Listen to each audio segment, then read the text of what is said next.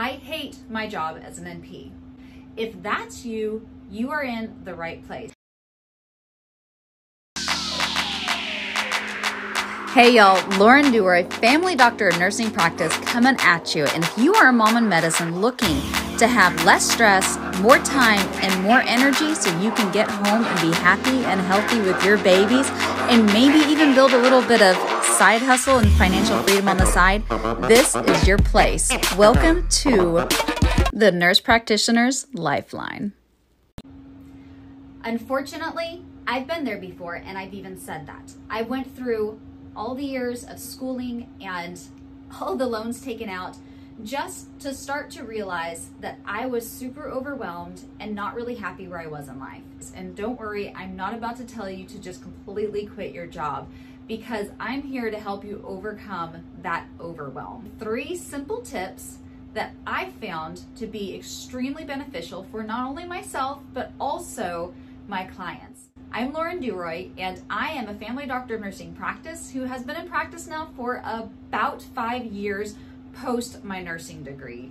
And I can tell you that I went through it all, especially after I had my baby. I felt a whole bunch of overwhelm, and I had to go through this journey.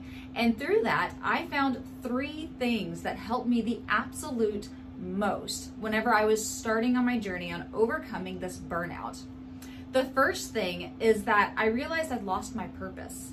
I no longer felt like I had a purpose in becoming a nurse practitioner. If you're feeling that way in your profession, I want to help you overcome that. And we're going to talk about that in this video. The second thing is that we have very common mistakes that we all tend to tell ourselves, especially in high performing jobs. And I want to share those with you and help you overcome them. The third thing is how to decrease your stress about time, even though you don't have any extra. So the first thing we're going to talk about is helping you rekindle that purpose.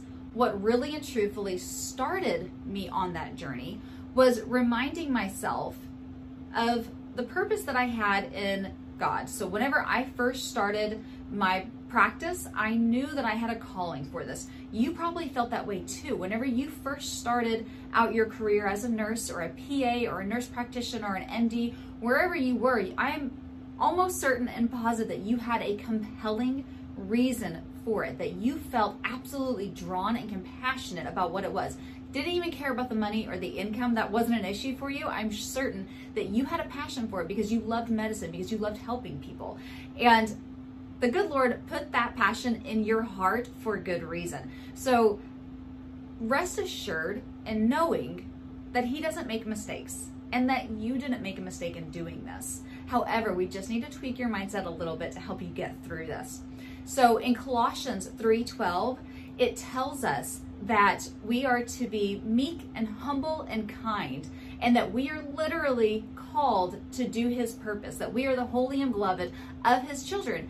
And in knowing that, we can really help ourselves overcome feeling that overwhelmed, because we know that we are called to do something really great.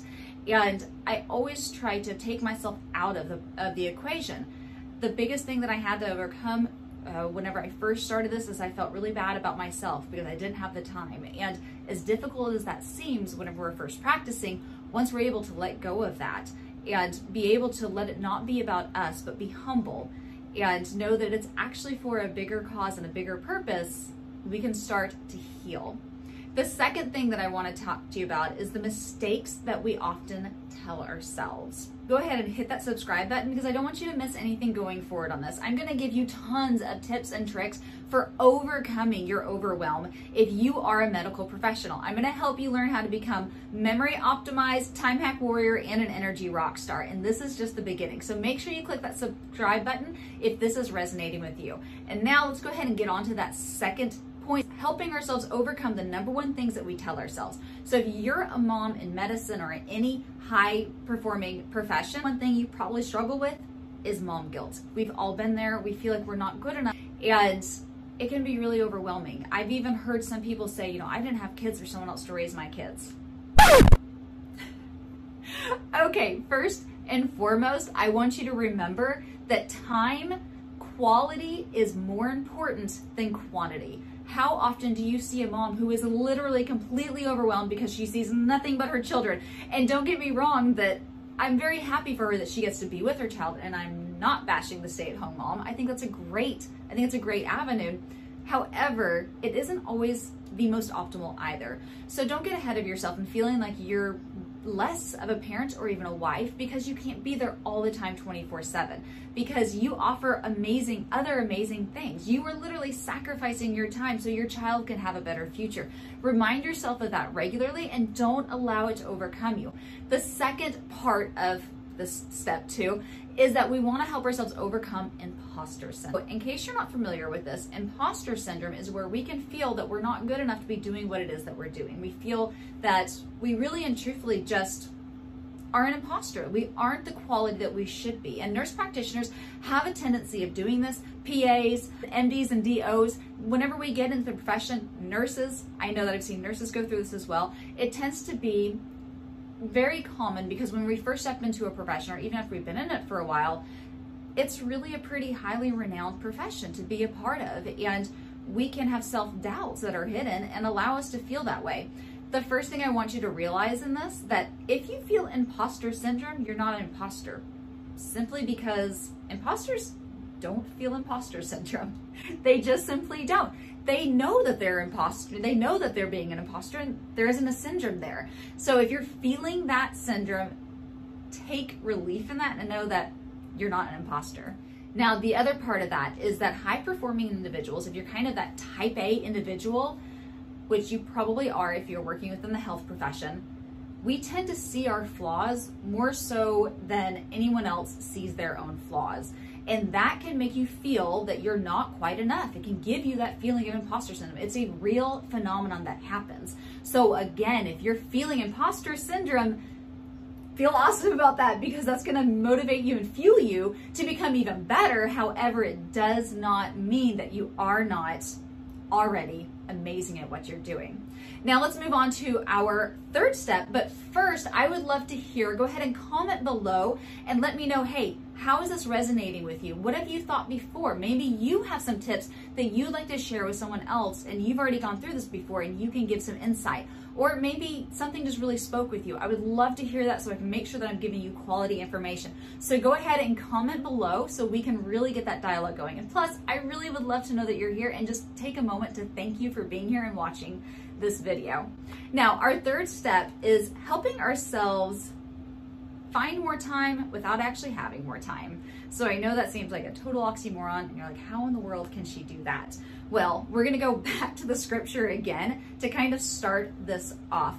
Now in Proverbs 9:11, we learn that in those who are in the Lord, their days will be multiplied and years added to their life. Now you can look at this many different ways.